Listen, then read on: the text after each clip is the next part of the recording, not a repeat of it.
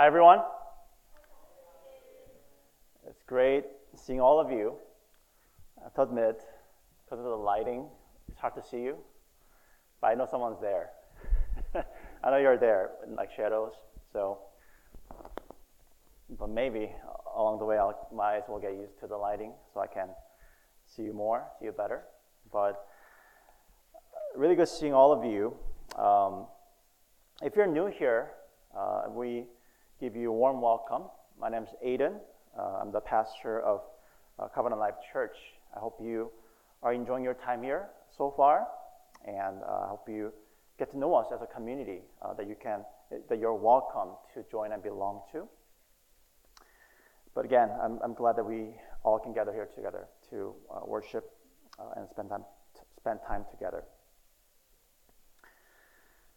We will continue on in our series in the Gospel of Mark, where our goal is to go deeper in our knowledge and relationship with Jesus this semester. So we'll continue on. Today's passage is found in Mark 6, verses 45 through 56. If you can turn there or turn to the screen, we have the passage for you. I'll read it for us, and we'll jump right into our time together here. Mark 6, 45 through 56. Immediately, he made his disciples get into the boat and go before him to the other side, to Bethsaida, while he dismissed the crowd. And after he had taken leave of them, he went up on the mountain to pray. And when evening came, the boat was out on the sea, and he was alone on the land. And he saw that they were making headway painfully, for the wind was against them. At about the fourth watch of the night, he came to them, walking on the sea. He meant to pass by them, but when they saw him walking on the sea, they thought it was a ghost and cried out, for they all saw him and were terrified. But immediately he spoke to them and said, "Take heart, it is I. Do not be afraid." And he got into the boat with them, and the wind ceased.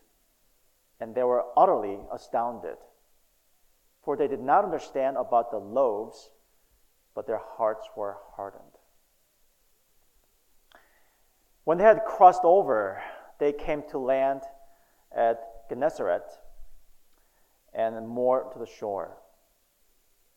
And when they got out of the boat, the people immediately recognized them and ran about the whole region and began to bring the sick people on their beds to wherever they heard he was. And wherever he came, in villages, cities, or countryside, they laid their sick in their marketplaces and implored him that they might touch even the fringe of his garment. And as many as touched it were made well. That is God's word. Let's jump right into our time of the message together. Let me give you the 3 points for today. Those are Jesus, the God of our trials. Second, Jesus, the God of our salvation. And third, Jesus, the God of our faith. And the title for this message is The God Who Walks on Water. First point, Jesus, the God of our trials. Verse 45, Mark says, "Immediately he made his disciples get into the boat and go before him to the other side, to Bethsaida, while he dismissed the crowd." There's a key word in this verse to help you understand what's going on here. The key word is the word made. That Jesus made his disciples to take a voyage across this big lake called the Sea of Galilee to the other side. And as we'll see in a moment, Jesus is God incarnate. And that means that he is omniscient and certainly knew that this voyage would be a hard one for the disciples, if not dangerous. He knew it.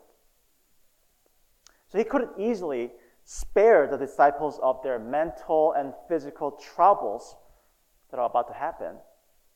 But instead, he made them go on this journey, go on this voyage. The question is, why in the world did he do that to his beloved disciples? Well, we find some clues of why he did that in the surrounding context. Let me list some for you. First of all, in the beginning of chapter 6, we see Jesus giving the disciples his authority to preach the gospel, miraculously heal people, and even cast out demons. Enormous power, right? And authority. And then, in last week's passage, where Jesus fed more than perhaps 15,000 people by multiplying miraculously, 5 loaves of bread and 2 fish. And there the disciples were, serving the food to everyone as the representatives of Jesus. So by this time, you can imagine that the disciples were starting to feel haughty and entitled. Some people might have been praising them, saying, "Wow, you got all the power, even sicknesses and demons obey you. My goodness." And some others might have said, "Wow, you're serving all this food on behalf of this amazing Jesus. You must be part of his entourage. That's really cool. You must be someone great."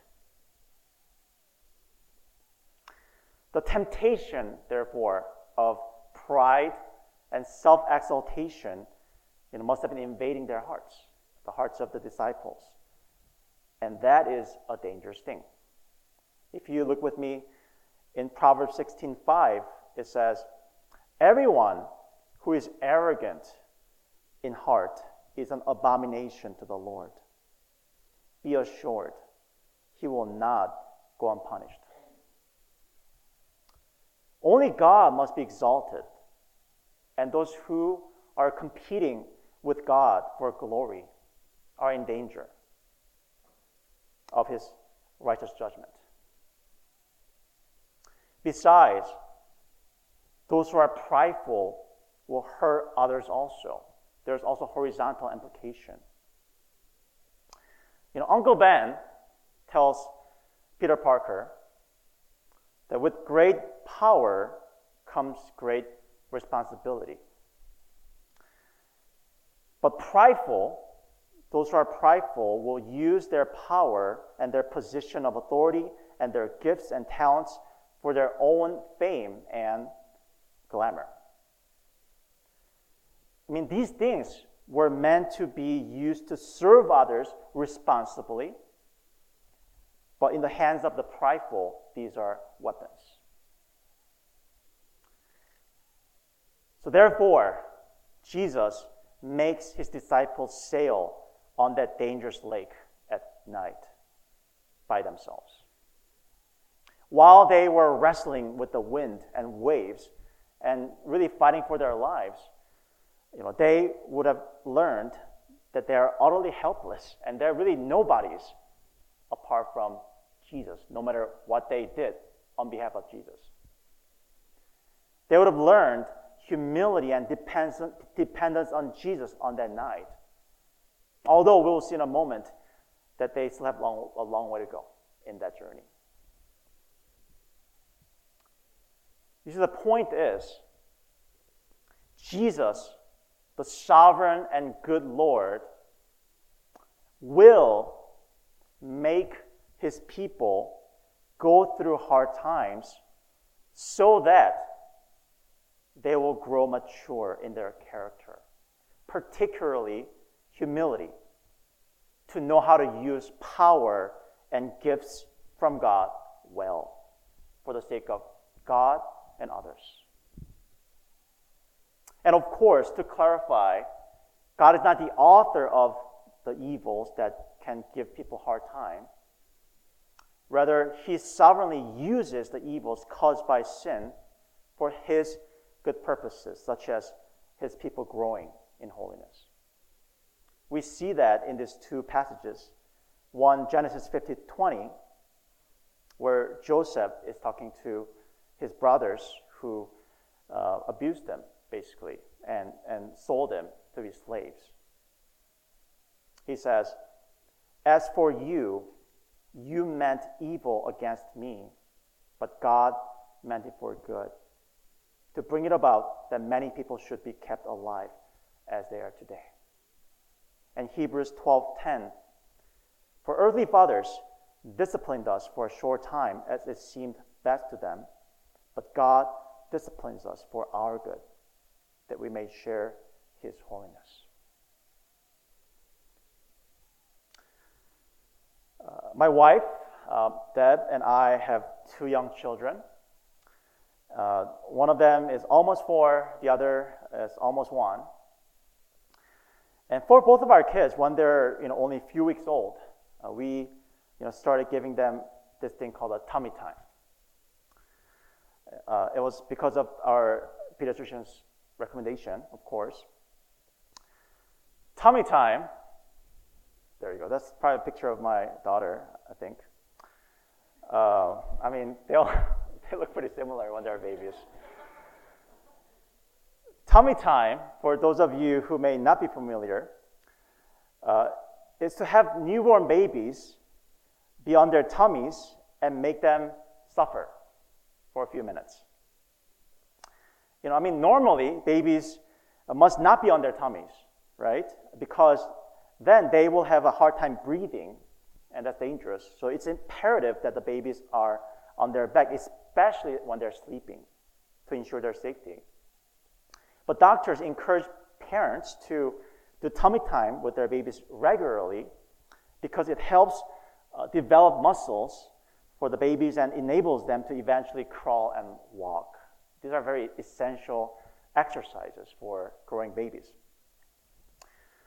So we gave both of our kids tummy times, and it was indeed suffering for them at that time. As you can see in Natalie's face, it was hard. They would cry and not like it. And they couldn't even lift their chest, let alone their head. So most of the time, they're crying and wobbling for their lives.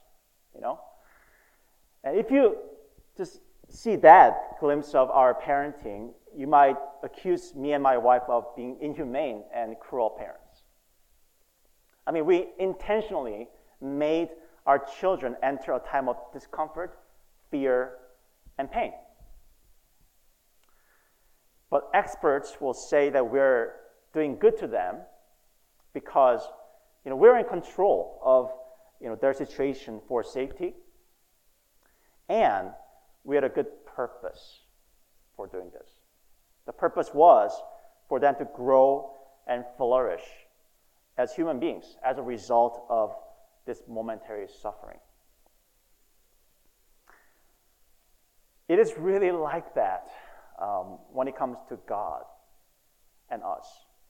If you are a believer in Christ, every hardship you go through in life has a good redemptive purpose under the sovereign guidance and protection from the Heavenly Father. Every single hardship. Just think right now with me of any hardship in your life, any trial right now. Going from something small, such as frustration caused by the internet not working in your room or in your house, to something perhaps bigger, such as academic and career struggles and some painful relational struggles in your lives. These are not random hiccups or inconveniences in your life, but they're intentional situations from God for you to examine your heart before Him and grow in holiness, especially humility. So the question we should be asking during this time, in these situations, is, are there any areas in my life where I have grown prideful and sinful and selfish, that I'm actually hurting other people and God, of course? And how can I grow then in my character through these situations to serve God and others better? That's the question we should be asking. And when we do that, we can find hope and joy because we realize that every single hardship we go through has a purpose behind it. None of them is random. Now, having said that, would you allow me to make a pastoral comment? There are certain trials in our lives that are beyond painful, so that this truth of God having a good purpose for them does not comfort us, but rather hurt us.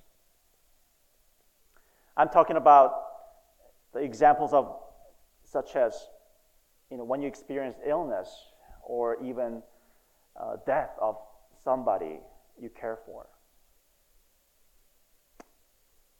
In those situations, it's not immediately comforting to hear that God has a purpose for this.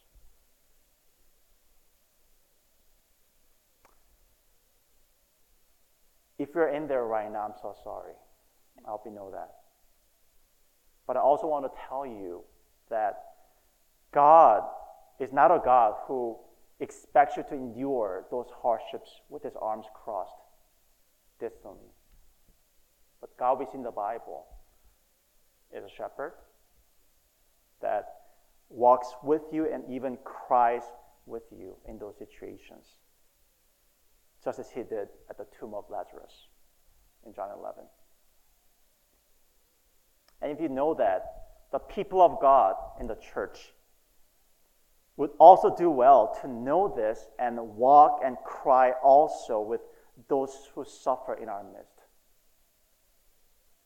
as opposed to throwing platitude and the truth at people,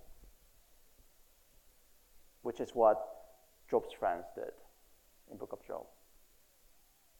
Hope you get that. Jesus, the God of our trials. Second, Jesus, the God of our salvation. Verse 48, it says, "And he saw that they were making headway painfully, for the wind was against them. And about the fourth watch of the night, he came to them walking on the sea." He meant to pass by them.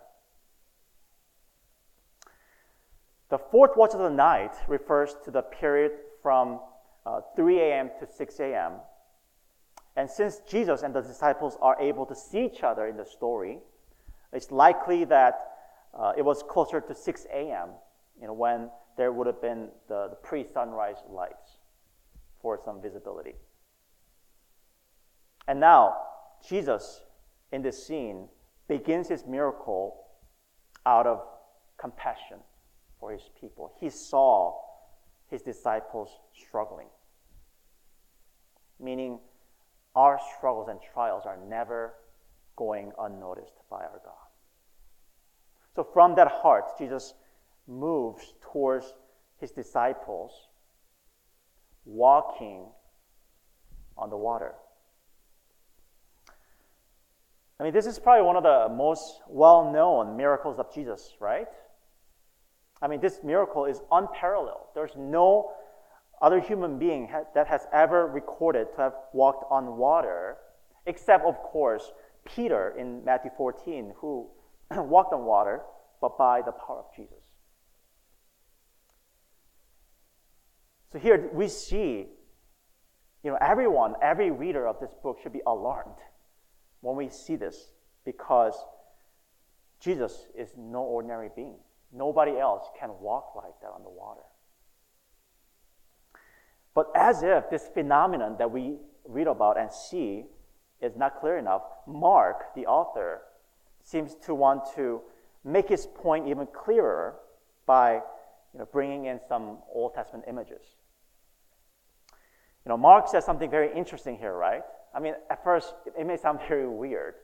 He says that Jesus meant to pass by the disciples. I mean, he was going to them. Why would he pass by them? Those who are well-versed in the Old Testament scriptures would right away recall, those instances where God revealed himself to certain individuals when they hear this phrase. For example, in Exodus 33 and 34, God was revealing his glory to Moses, but he passed by Moses because no one can see God's face and live. And also in 1 Kings 19, God also passed by Elijah. But I think Mark may have specifically had Job 9 in mind. And it says this in Job 9. Probably next slide. It says, God, who alone stretched out the heavens and trampled the waves of the sea, behold, he passes by me, and I see him not. He moves on, but I do not perceive him. In the Greek translation of the Old Testament, the word trample there is the same word as walk. And the phrase passes by is the same word that Mark uses. So Mark is basically portraying Jesus as God, who has absolute power over the nature and whose glory is so astounding that it can kill the beholders. He is God. Now that truth needs more understanding on our part. What I mean by that is, even in our passage, it begs for deeper understanding of what it means that Jesus is God. Because in verse 46, Jesus is praying to God the Father, which shows that Jesus is fully human, who needs to commune with God the Father in order to do his will. And yet, at the same time, we just saw that Jesus is fully God, doing what only God can do over the laws of nature. So the truth here, right away, that we see is God is the triune God, who is one, and yet exists in three distinct persons, God the Father, the Son, and the Holy Spirit.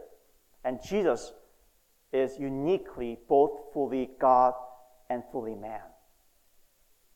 It's hard, for sure, to understand, but that's who he is.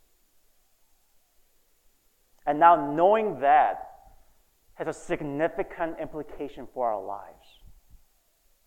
And that is, if you know that he's fully God and fully man, and that's who he is, that assures us that Jesus is the perfect Savior, and our salvation in him is complete and secure.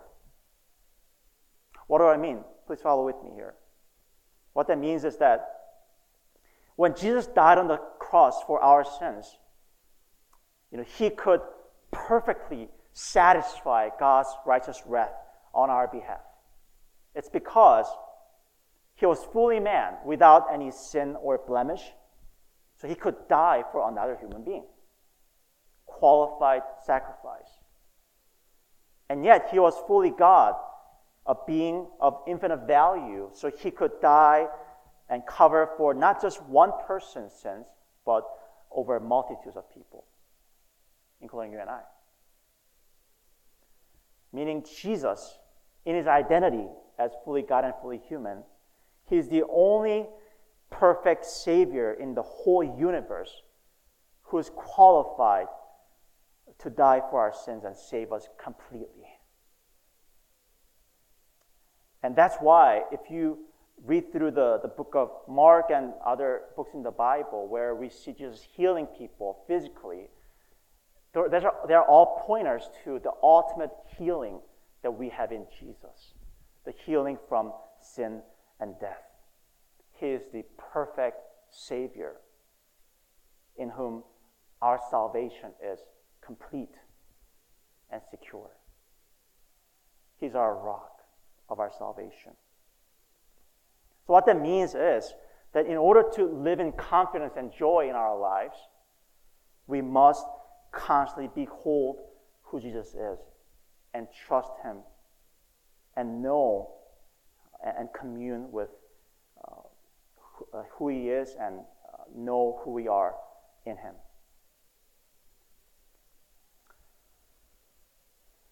Your next slide has a picture of me and my son. Last year, my family and I traveled to the East Coast to visit my wife's families there. My wife's originally from Maryland. And on one of the days during the trip, we went to a beach in the area.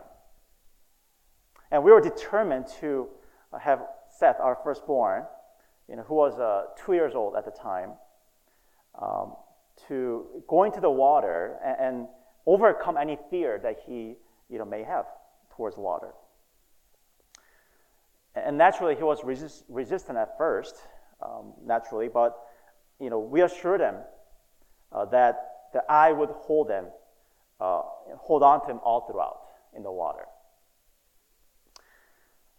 So we went in together, and I held him in my arms, and we went, we step by step went deeper and deeper into the water, and we finally got to the point where the water was up to my chest, pretty deep, and Seth started, feeling the water on his feet and legs. So he was a little shaking, a little bit. So I kept telling him, it's okay. I'm with you. I'm holding on to you like this. Holding on to you really tight right now. You feel that. And in turn, he held on to me really tight too. And we stayed there for, good, I don't know, maybe 10 or 15 minutes. And Seth got used to the water and started having fun with it. And at some point, I suggested to him, like, hey, what if we done something more fun? I would kind of bring you a little out further away from me, and we'll just do this, I'll just wave you like this over and over. It's going to be fun. Why don't we try it? And to my surprise, he agreed, and we did it, and man, he loved it. Like, he really got over the fear of water. Seth was able to have fun that day because he knew who I was, that I was his father who loves him and would always do what is good to him, and that I would ensure his safety. Likewise, we can have joy and peace in our lives and overcome our fears when we know who our Savior Jesus is. That we know that he is good, and that we know that he is the God-man who ensured our eternal safety, so to speak, by perfectly atoning for our sins. If you know him, you can be secure in your life and go through those trials trusting in his goodness. Third and last, Jesus, the God of our faith. Verses 51 and 52 says this. Conclusion of this episode. Mark says, and he got into the boat with them, and the wind ceased, and they were utterly astounded. For they did not understand about the loaves, but their hearts were hardened. The idea of the heart being hardened was used, of course, for Pharaoh, if you know the story in Exodus, but most recently in book of Mark, in Mark 3:5, it was used for Pharisees who were conspiring to kill Jesus. So basically, Mark is depicting that the disciples are displaying such level of unbelief as that of the enemies of Jesus. They went pretty low in their state. But how can this be? How is this possible? I mean, the disciples had the authority of Jesus to preach and heal and cast out demons. And they witnessed Jesus multiplying 5 loaves of bread and 2 fish to feed 15,000 people in front of their eyes. And now they just saw with their own eyes Jesus walking on the water.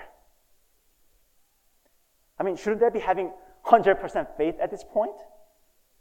Without any doubts. Because who else in history had this much exposure to historical Jesus and his power? It's unthinkable, but it is true, because this shows that the genuineness and strength of our faith does not necessarily depend on the extraordinary experiences. Experiences and our feelings come and go. But faith is what's left in our hearts after those external factors are gone. Am I still longing for Jesus? And am I still loving him with a tender heart, even when his benefits are gone? But unfortunately, we see in this story that the faith of the disciples turned out to be rather shallow and fickle. They were loving Jesus only when they got what they wanted from him, such as power and fame. But definitely they did not want storm in their lives. So they are doubting and they're antagonistic towards Jesus at this point. But as we assess their faith and their failures, I think it should also give us hope as well. Because I think Mark is trying to tell us to empathize with his disciples. And what's interesting is that John Mark, the author of this gospel, lists a lot of failures of the disciples. It's probably because he himself failed. If you read through the book of Acts, there's a point where John Mark abandoned Apostle Paul for his own gain. He failed.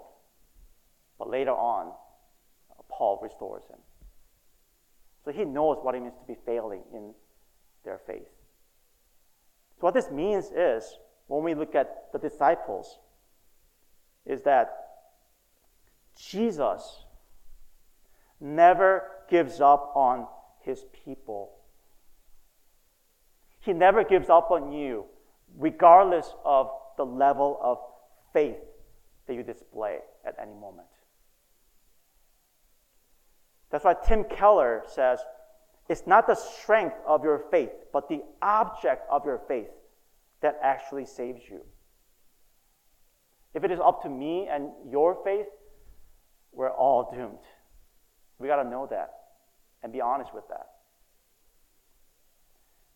So you see, Jesus still rescued the disciples from the storm, and he will still love them and use them for the kingdom, even later on, after they betray him to death. That's the storyline, right? But he still used them afterwards. He will never give up on us, no matter how fluctuating you and my faith gets throughout our lives.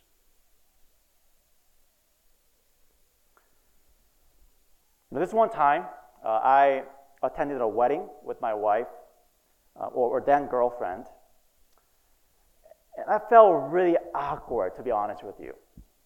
Really awkward. Here's the reason why. It's because I didn't really know the couple that was getting married in front of me. I tagged along with my wife. She knew them well, and I went there because I was her boyfriend. That was all. And the ceremony ended, and here came that dreadful time, which was a time when the guests had to exit the sanctuary and had to greet the bride and groom on the way out. And as my turn was approaching, I was debating what to do to greet them. Should I still give them a hug when I don't know them? But it would be really awkward if I just did this on the way out or just like smile at them and say congrats, they'll be awkward too. So I was like, man, what do I do? So I was like getting all stressed out while I was like approaching my turn. But then the groom, so it was my turn. So Deb had already gave them warm hugs and moved on. It was my turn, and the groom, who was even less familiar to me than the bride, he locked eyes with me. And like for a few seconds, I was like, oh my gosh, what do I do? Hug or no? Hug or no? But then he said right away, hey, what's up, man? Thanks for coming. And he just like rushed towards me and gave me a cool hug, right? I was touched. I was really thankful that he did that because I really didn't know what to do to make that situation any better. And I think because of that proactive hug, I was able to give the bride hug too because I was warmed up. I was like, oh, okay, I guess I can do this too. It's allowed here. So I congratulated them and we moved on. And I think that really, I guess, touched me in certain ways so that I feel really accepted in that, reception and all the ensuing program. So I was able to enjoy from there on, just, the food and the company, and even get to know the couple little by little as the program went on. And I share this because maybe some of us are to Jesus like my wife was to the couple. Maybe you personally know Jesus really well, and your faith in him is strong and alive right now, at least at this moment. So when you meet him, or when you meet with him and commune with him, in whichever setting, you don't feel awkward at all, but you're able to pray to him and show your affection. And you're in a good state in your faith. But maybe others of us are to Jesus like I was to the couple. At least at this moment, you may feel distant and awkward towards Jesus. You may have had lots of doubts about him and even bitterness towards him, and your emotion for him is barely there. You don't know what to say or do with him. You may even feel like you shouldn't be in his presence, in our shame. But just like how the couple was to me that's a good picture of what Jesus is like throughout the Bible, and especially in this passage and throughout the book of Mark. That he welcomes both kinds of guests. It does not matter how much faith you have or you think you have. What matters is the object of your faith, who he is, what he has done to accomplish salvation for you, and how he is inviting you, welcoming you to join his party, his gathering, his communion. And as you persistently come to him and say yes to the invitation and accept hugs, so to speak, from him, your hearts will change. That's the promise. His word will warm your heart. That's why in Romans 10:17 it says, so faith comes from hearing, and hearing through the word of Christ. That's why I've been saying past few weeks that whenever we get together like this, it is God's invitation towards you. He's saying, I love you. Come join me. Let me give you a hug. You're welcome here, no matter how you feel. No matter where you are in your faith, take heart, therefore, and do not be afraid. And as we see in this story, hold on to even the fringe of his garment, so to speak. Touch him, meet with him. And as you behold who he is, how he secured our salvation, now humbly trust him in every trial that he made you go through in his goodness. Let's pray together.